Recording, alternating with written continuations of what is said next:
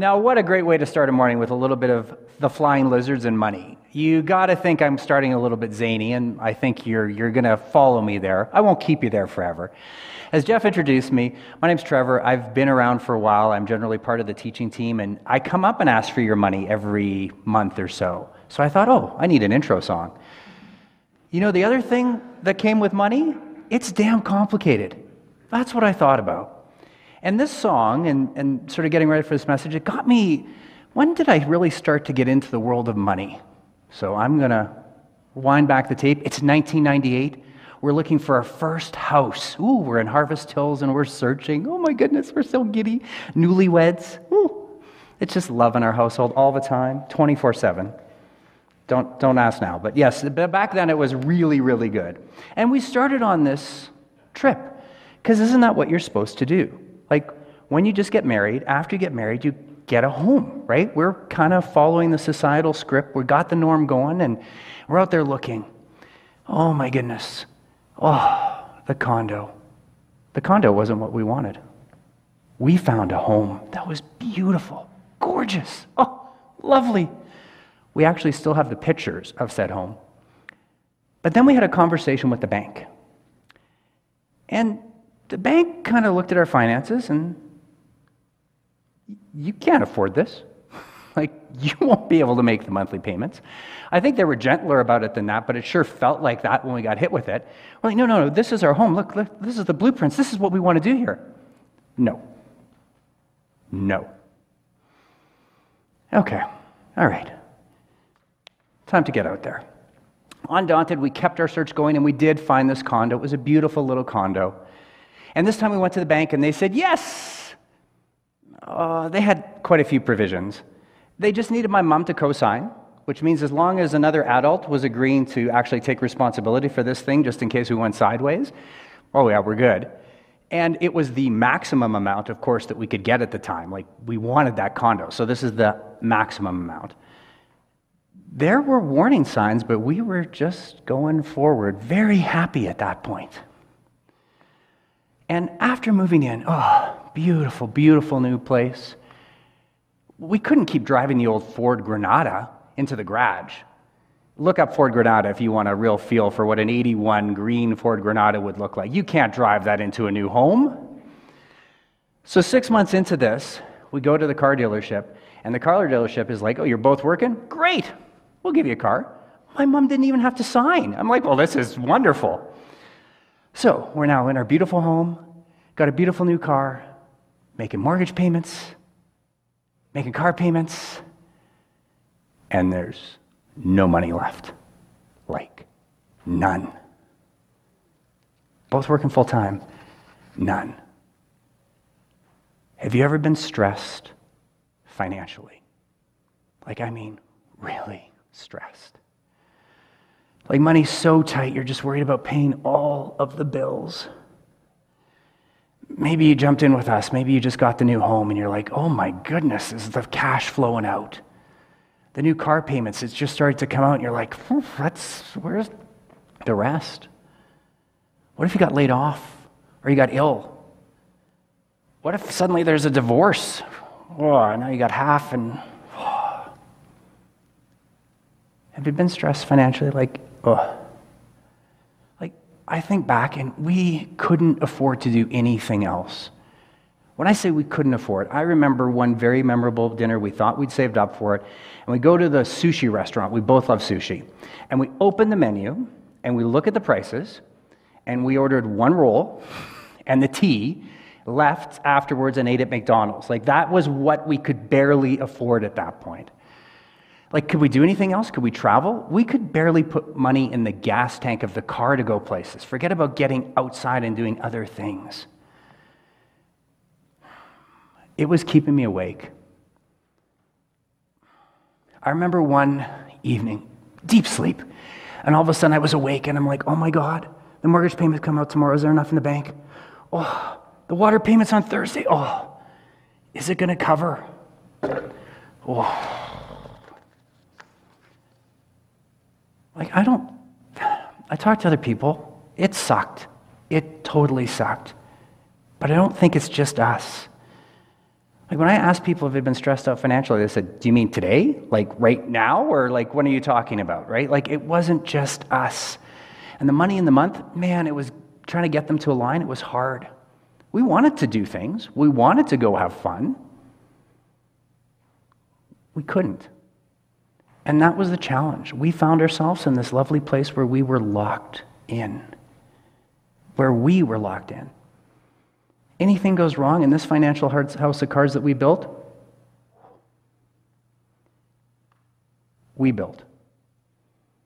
See, if you think back, the bank had kind of warned us, hey, maybe you shouldn't do this. The car dealership hadn't given us any warning, but I don't remember anyone dragging me to the car dealership and saying, sign here or die, right? We had done this. And now when the Piper was coming due, we were in debt. I wish I could say up to my eyebrows, but you can see what happened to my hairline, right? That's how far the debt went. Like it just went. And stuff that felt so important to us at the time, I remember we just weren't thinking about the cost. And yet we longed for flexibility. We wanted to set off on adventures. You can adventure if you got a little bit of money, but if you got a little bit of money and a lot of debt, there ain't any adventures. I don't know. We were newlyweds. This is what we thought we were supposed to do. Like, don't you get married, buy a house, buy a car? Isn't there a 3-month salary guideline on how big the rings are supposed to be? Like, isn't this how it's supposed to work? And we'd fallen right into this trap. Like, right in, full in, all the way. I really wish this idea from my spiritual ancestors would have popped up maybe before we did all this. You know, as we look, money comes up a lot in the Bible. This is a harsh quote. The borrower is the slave of a lender. The slave. This is 2021. Do we even use that word anymore? Slave? But let's think back. My situation at that time. We got to pay the bank. We got to pay a car company. We had all these utility bills and other things. Who were we working for? Like, there didn't feel like there was any money left for us to do anything with. We had borrowed, and we were locked in. Who was running our lives at that point? Sure didn't feel like us. So what's that warning saying, actually? Like, when you lock yourself into long-term debt, and you may suddenly find that life happens, like COVID, that job loss and illness and divorce, maybe you want a baby. Maybe you want to go on a trip. Like, how does that happen? Because suddenly it'd be great if the car payments would just go away or if the mortgage was done, but they're there. We signed up for them. We didn't have any flexibility. We were essentially slaves to who lent us the money. Just got to shake that off. Because after being at that max financial stress for just over a year, I decided it's time to go into a different field. I need to open my own business. Well, it seems like a brilliant thing. Don't people do that when they want less financial stress? Isn't that generally what happens? And I started working in the financial field. What was good is it became quickly apparent I was not alone. Other people were also feeling this level of financial angst and stress, so that was good. And we kept going, and the money pressures just started to ease. Now, I wish I could tell you we did something magical, like Harry Potter wand-waving magic. We did nothing like that. We just started to pay some things back, and nothing bad happened. Like, nothing bad happened. And the locks, the cuffs, they came off. I didn't think they went away as I think back to it, but they started to diminish. I think maybe like the joys of childbirth, like you just forget how painful it was and you go and come back into it. And maybe like the joys of childbirth, it would have been good to remember it. Maybe I should have looked at my Proverbs verse again, and the borrower is a slave to a lender. Because now I'm working in the financial field. I've seen how painful it was to not have choices. There's no way we could get ourselves in this again. Could we? 2003, We bought our lovely infill in Montgomery. It's a beautiful home. You know what's funny? We weren't house shopping. Oh. Fall of 2002, I remember my wife's cousin and her husband said, hey, we've got some finalists we want you to take a look at for homes. Can you come take a look and give us your opinion? Now, I still to this day do not know what we did to deserve that unique honor. Oh, they need our opinions on houses. But I remember the one we walked into in Mount Pleasant. And my wife and I are like, what?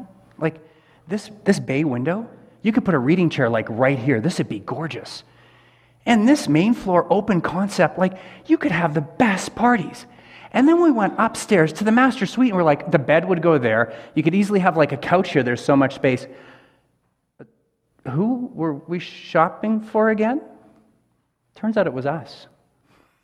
Within 2 months of helping them do their finalist, we decided, hey, we need to put our condo on the market, and let's go in. We need to get an infill like that. And 5 years earlier, we had realized the problem and the price of flexibility, so we were not going to fall into that trap again. So we go to the bank. Hey, we'll lend you all the money this time. I'm like, oh, things are getting better. Woo! Would we be more comfortable if an adult would also sign on for you? We're like, well, okay, but yeah, I think we're in a better shape, so that's great. And then we didn't want to pay, housing fees, so we had that, car payment still to do and some line of credit. So we decided we should take a loan from the in-laws to pay that off. What the hell? To be clear, my mom had to sign that she'll be responsible for the payments. If we can't make all the payments, she's on the hook. And in order to get the house that we wanted, my in-laws had to come up with cash. Why not do this? Like, wow, that's a great idea. And you know what? No joke. Within 6 months of moving in, the car just didn't fit in the garage anymore. We needed a new car. So off we go to the dealership. We couldn't continue to drive an old Stratus into the new house. What? Like, at this point, we're paying the bank, the car dealership, and we added my in-laws to this time, because that seems fun, to your in-laws.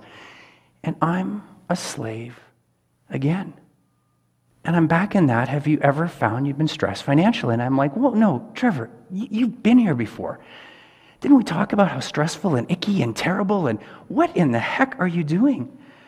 Like, and you're in the financial field now. You see what happens to people who get into these positions. Like, why are you here? And at this point, we also thought, like, I think we should have a baby. Babies don't cost any money. So we're both working full-time, totally looking out for ourselves into payments, getting this little person coming into our lives. We're two adults trying to make ends meet, and it's back to craft dinner dining again. Like, that's becoming the default, because we've got to pay so many people before we can do anything. What the hell? Funny, the song just repeats about money, money, money. The best things in life are free, but you can give them to the birds and bees. Your love gives me such a thrill, but your love won't pay my bills. The song just wants money. That's all it's asking for. That's the whole purpose of the song. And and Gregory talked about this, when a song's kind of banging around in his head for a little while and it has a purpose, this one's been sitting at the back of my brain for about a year. Like, what is this song saying? What is this song saying? Like, I don't think it's the most profound piece ever, but it was nudging me in a direction. And I'm like, oh, I get it. It's not asking how I get the money. It's just saying go out and get it. It doesn't matter if you have to go to the bank or the car dealership or the in-laws. Just go get the money. Just sign up. Sign up for a car lease for $750 a month. It can't be changed for 4 years, but at least you got the car. Or lock into a $3,000 a month mortgage payment for 25 years, but at least you have the house you're committed to for 25 more years. Just get the money and get the stuff. There's no warning in this song about what happens afterwards. There's no talk of consequences. And this locks us in and can ensure that we have to work every month just to pay back those people we borrowed from. That's why this song was banging in my head. School taught us a lot about money, right? You guys all remember debt calculations in school? It wasn't just me. Like, no one, Do you guys remember the two trains? If they leave the stations at different times, what time will they meet? Like, we're doing that calculation, and the correct answer, by the way, is check the train schedule, but no one talks about amortization or interest. And all of a sudden, when we start to get out into the adult world of money, we don't come with a lot of direction. There's a lot of societal pressures to get the house, get the car, get the stuff. And boy, like, it can get you all the time. A couple years ago, we're getting ready for a big 45th year trip. 5 years ago, to be exact, if you want to be precise.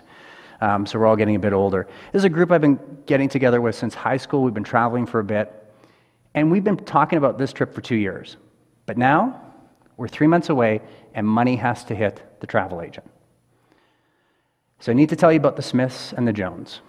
The Smiths and the Jones, but they are real people. The Smiths had kind of caught on to this financial slavery thing. Because it's funny what people reveal over a glass of wine. Yeah, we paid off the mortgage. Yeah, our cars are paid for. That was the Smiths. Because right before that money's supposed to hit the travel agent, both the husband and the wife get laid off. Like, financial stress, that's got to be crazy. The Joneses. Remember funny things over a glass of wine? Because it was at that same meal. The Joneses mentioned that their big, beautiful new home, and it is gorgeous, en-suites for everybody. Like, it's a dream place. It's pretty much mortgaged to the max. And the Joneses, they needed a brand new high-end SUV to go into the new home. Hey, listen, I'm not throwing rocks. I know how that works. That's how it's supposed to go. And so they'd fallen into the money trap. They're both working and making like vice president salaries. There's big dollars flowing into there. But as the dollar's supposed to hit the travel agent, Jones is working, Smith's laid off. Who do you think puts cash on the table? It's the Smiths. They're not in financial slavery. They didn't have to check with the bank and say, can we do this? With the car or lease, can we do this? No, they had cash. They could do it. And they were happy to come with us on that trip. You know,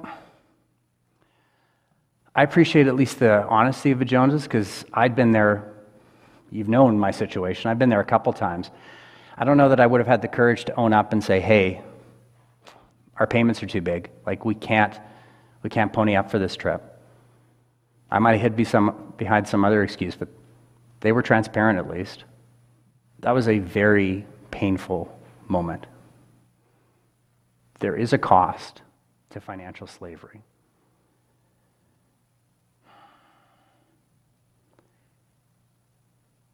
You know, as we think about that, what I'd like us to think about is debt. And maybe it can keep you from being flexible. Now, as Jeff was talking about, if you're new to Friends Church or you've been coming here forever, there's no lists. You can only do these behaviors. These are prohibited. These are in. These are out. We absolutely believe everybody's spiritual journey is unique, and we all start at this at a different point. So I'm not saying that debt is either good or bad.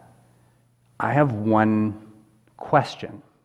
That question doesn't come with any answers, just one question that I want us all to consider the next time we think about debt. Do you want to be a slave? Whew. Even as I say that, that's heavy. Do you want to be a slave to the home? A car? A trip that maybe you've got to pay for 4 years afterwards? It doesn't come with an answer. It really doesn't. There's not a right or wrong. There's not only one or the other. But those harsh words, I think back. I talked about this with my wife. She's like, I'm not sure those words would have jolted us out, Trevor, but I appreciate the idea. They're harsh, but they're really trying to make me uncomfortable. They're trying to say, hey, if you're signing up for a 25-year mortgage, maybe you should be uncomfortable. Maybe not being happy about that situation and really asking yourself some hard questions. Like, who do I want to make decisions for me in the future? Do I want it to be the bank? Do I want it to be the car dealership? I certainly don't want it to be my in-laws. Maybe you want it to be your in-laws. But do we want that, or do we want to make our own decisions? Do we really want this? Are there other ways we could get it? You know, as I think about, I was raised Catholic. So if you're raised Catholic, every time you see a Bible quote, it always comes, I think, with finger pointing, like thou shalt not. Very good at this whole sin thing. And when you look at that, the borrower was a slave to the lender, and if you look at that through that type of lens, it's very uncomfortable. But what if you had a really good friend, like a really good friend who knows you well, knows your family, and says, hey, do you really want that? Is this really what you want to do? Are you thinking about having kids? Are you wanting to go on travel? Like, do you really want this? What if a friend was just warning us? What if that's it? What if a friend was just warning us and saying, hey, just stop for a moment and think, do you really want to sign up for this? Do you really want to give up that much financial flexibility? And then if they're a good friend, they don't give you any answers. They're not pushing you in any direction. They just want to let you know that, hey, they see you, that you've been heard, okay, and go forward. You know, when Vince said, hey, Trevor, what kind of message would you like to do this summer? I said this one.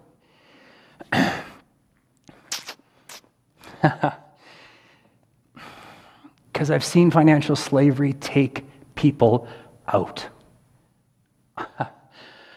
I've seen it take people out. It's not just about missing a trip, maybe. In 2003, I'm meeting with a family, the Wongs, and they just had bought a home, and they just had their baby. And boy, I could easily relate how tight money was.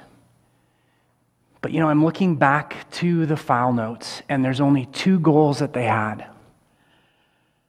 They wanted to put their son through university, and they wanted to pay off their mortgage. Those are their 2 goals from 2003. Their goals.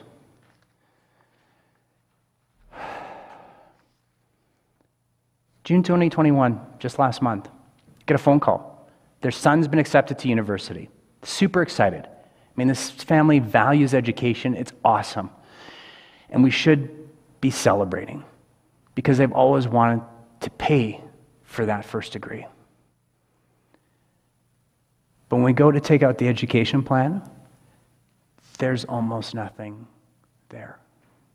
It's not going to cover the first semester. What happened? Well, the Wongs had life happen to them.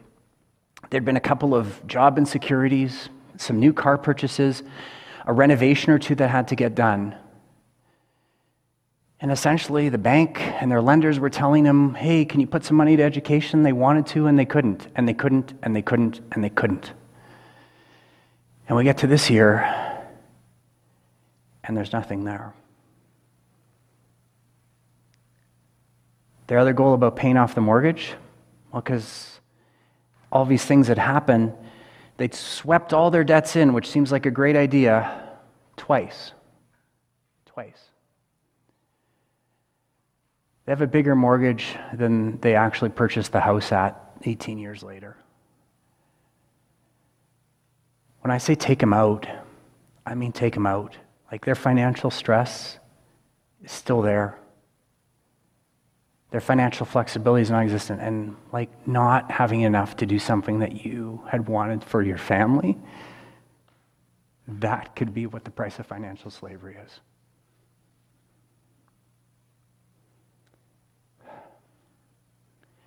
We got out of financial slavery twice because nothing knocked down the house of cards. No John Bloss, no illness, no divorce. It feels a bit like luck to me. But I work with people all the time who didn't get so lucky. Like the Joneses who suddenly find they can't afford a trip. But to me, that absolutely pales in comparison beside the Wongs who can't now afford to send their son through university. Do you want to be a slave too? That's about as ugly a question as you can create. But if we have a chance to jolt myself, to jolt us, Maybe it's really good that we have an ugly question that doesn't come with an easy answer. My hope, and there is a hope in this one, for myself included, is that we start to become deliberate about building financial flexibility into our lives so that we don't build house of cards. What would it be like if we weren't financially stressed? What would that be like? Is it possible we'd be able to make our worlds just a little bit better? That we'd have the energy to make our worlds a bit better? That feels possible to me this morning. And making the world a little bit better, because we're not under stress, I could get behind that. Go out and have a great morning, guys.